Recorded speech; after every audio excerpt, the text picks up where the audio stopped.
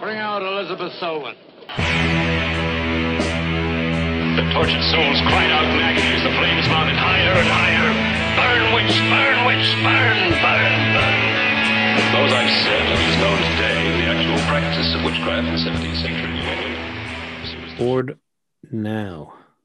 Okay. Right now. So, we've had some technical issues, technical difficulties over the last couple of weeks, and but we're back, and hopefully we have we managed to find the secret sauce and new equipment.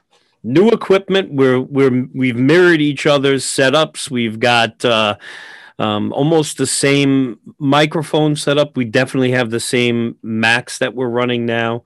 I'm very excited about the prospect of posting videos on a regular basis now, and we can continue to do audio if we wanted to.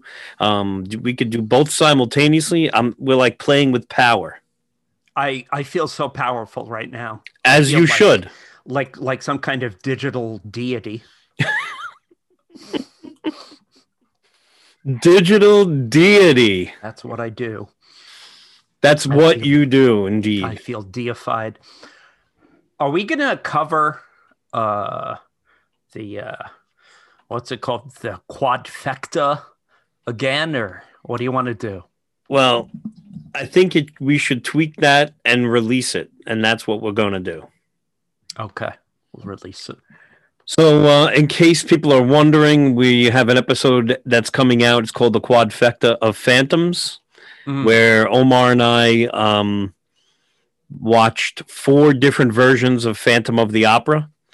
The 1925 silent version, all the way up through the 1989 version, and we include also the Phantom of the Paradise as a riff on the old Phantom, the tried and true Phantom story. So keeping an eye and ear open for the Quadfecta of Phantoms episode today. Monsters, Love and Monsters. That's what. Love and Monsters. Yes. All right. So, Omar, this was your idea, and I think it held much merit. Do you want to start us off? Yeah. So this is playing right now on Netflix. It's like a fun monster movie. Not too scary, but just really enjoyable, lighthearted. About a guy who falls in love with this girl. Guy falls in love with a girl.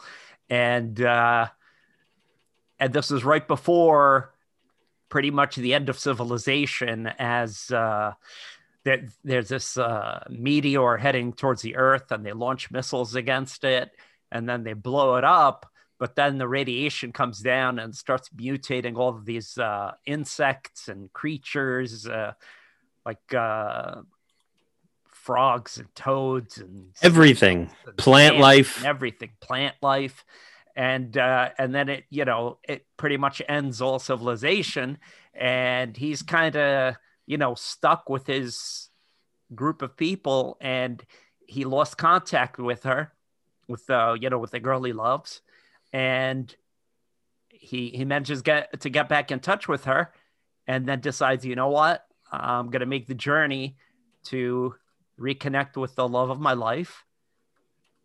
But he's kind of he's not really equipped to deal with all these creatures roaming about, eating people and whatnot. Yeah, he freezes up. Even when he's with his group of survivors, they have in an enclave, they're protected. He freezes up. He's like the least likely to survive. Absolutely.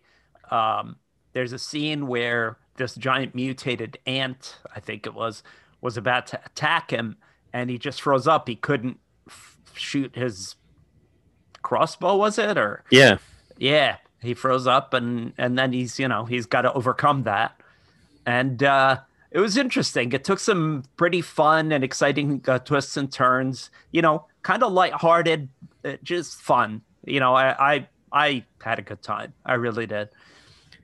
Yeah. So the again, the premise is 7 years after monster apocalypse, people are living in these underground bunkers. He's worthless when it comes to survival. You're surprised, and so are his friends. Even though they love him because he's a really nice guy, and he's kind of like the token, the He's token. He cooks and stuff. Yeah, he's the token wimp of the group. Yeah. He like Omar said, he gets into radio contact with this girl that he hasn't seen in 7 years, and he's going to make the 84-mile trek to where she and her group of underground survivors, where they live. But 85 miles, it might as well be 3,000 miles away because of all of the monsters that reside within the path, between him and his girlfriend. And he's not even driving. There's no cars. So right. There's no way. Right. You have to physically walk to the new location. Dylan O'Brien is the main character. I think you may know him from what's the name of that? The Maze Runner, I think he was in. Yeah, he was in The Maze Runner and Teen Wolf. I guess there was a TV show, Teen Wolf. That was. And I've only seen one episode or one installment of The Maze Runner, and it wasn't bad. He's a decent actor. Jessica Henwick is the love interest, Amy. She's one of the sand snakes from. She's Nymeria Sand, and which I didn't realize that, but she's actually a good actress as in her own right, or good actor in her own right. She was solid. Michael Rooker makes an appearance in this, and he's a lot of fun no matter what Rooker's in. Exactly. Yeah. So it was actually. And all right, so I kind of mentioned this earlier to Omar when we were discussing it. And my initial reaction, because I'm a snob when it comes to horror movies, my initial reaction is if I see a horror movie that's PG-13, I have a knee-jerk reaction to automatically say this isn't going to be very good. And I got to break myself of that habit. And I know it's pretty, close-minded sometimes. I do watch PG-13 horror as well as other films. I don't necessarily know why I have this, but I've seen too many or been burned by many PG-13 movies where they kind of dumb things down because they're trying to appeal to a more wider and younger audience. And by doing so, I always invariably feel like, I don't know. I feel like it's I'm let down by the movie itself. Like it could have been more if it had been a rated R film. So in this case, I went into this thinking, all right, I'm gonna want to hate this movie, or I'm not gonna really enjoy it. And I was pleasantly surprised. The characters were fun, even though the story seemed a bit predictable at times. And you're always worried about, is the CGI going to be really crappy in this? But honestly, there was a lot to like about this movie. The characters were fun. Yeah, there seemed to be a predictability about this movie, but not necessarily in the way that we always imagine. But it was good. I really thoroughly enjoyed it, and like I said, it was fun. The monsters were awesome. So if you the designs were great. Yeah, if you're into monster movies, you should definitely check this movie out. It was fun. It wasn't necessarily like you would imagine. Oh, there's a love interest and it's going to be sappy, and it wasn't. And it was actually pretty decent film. And they didn't go the route of being predictable in terms of the love interest or how things were going to go. And then like I said, at times it was a bit predictable, and you could see that. That things are going to have a positive spin on it. It's not going to be a nihilistic ending for sure, but it's the way, I think at the end, it's the way that things happen that were, I predicted some of it, but then others I was like, all right, that's a pleasant kind of surprise, Yeah. And this wasn't, with regards to R rating and stuff like that. It was, it's a monster movie. It's not like, blood and gore and stuff like that. These are, kind of, I wouldn't say Godzilla because it's not, those types of huge monsters, but along the same, kind of vibe, maybe. Oh yeah, definitely. Yeah, it's a fun kind of. It's not even really horror. It's a monster movie. Yeah, I mean, I would say it's a horror movie, but it's horror. Lighthearted. It's horror adjacent. It's more of an action adventure, and there's some comedy. It's lighthearted, like you said.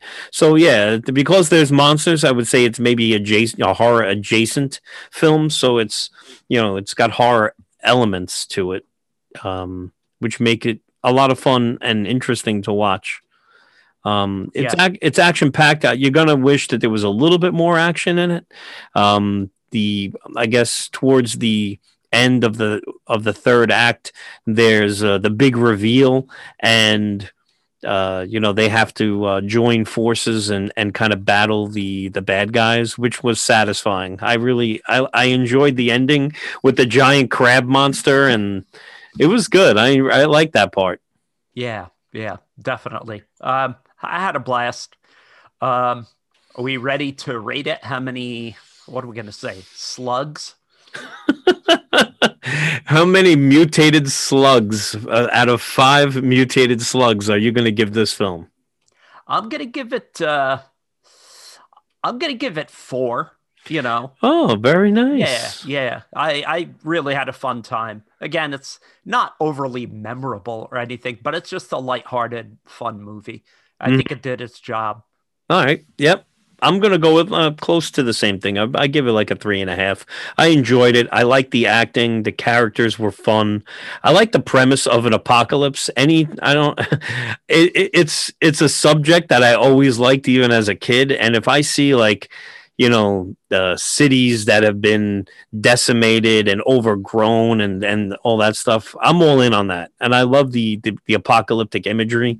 But it was definitely a fun film. So yeah, 3.5 out of 5.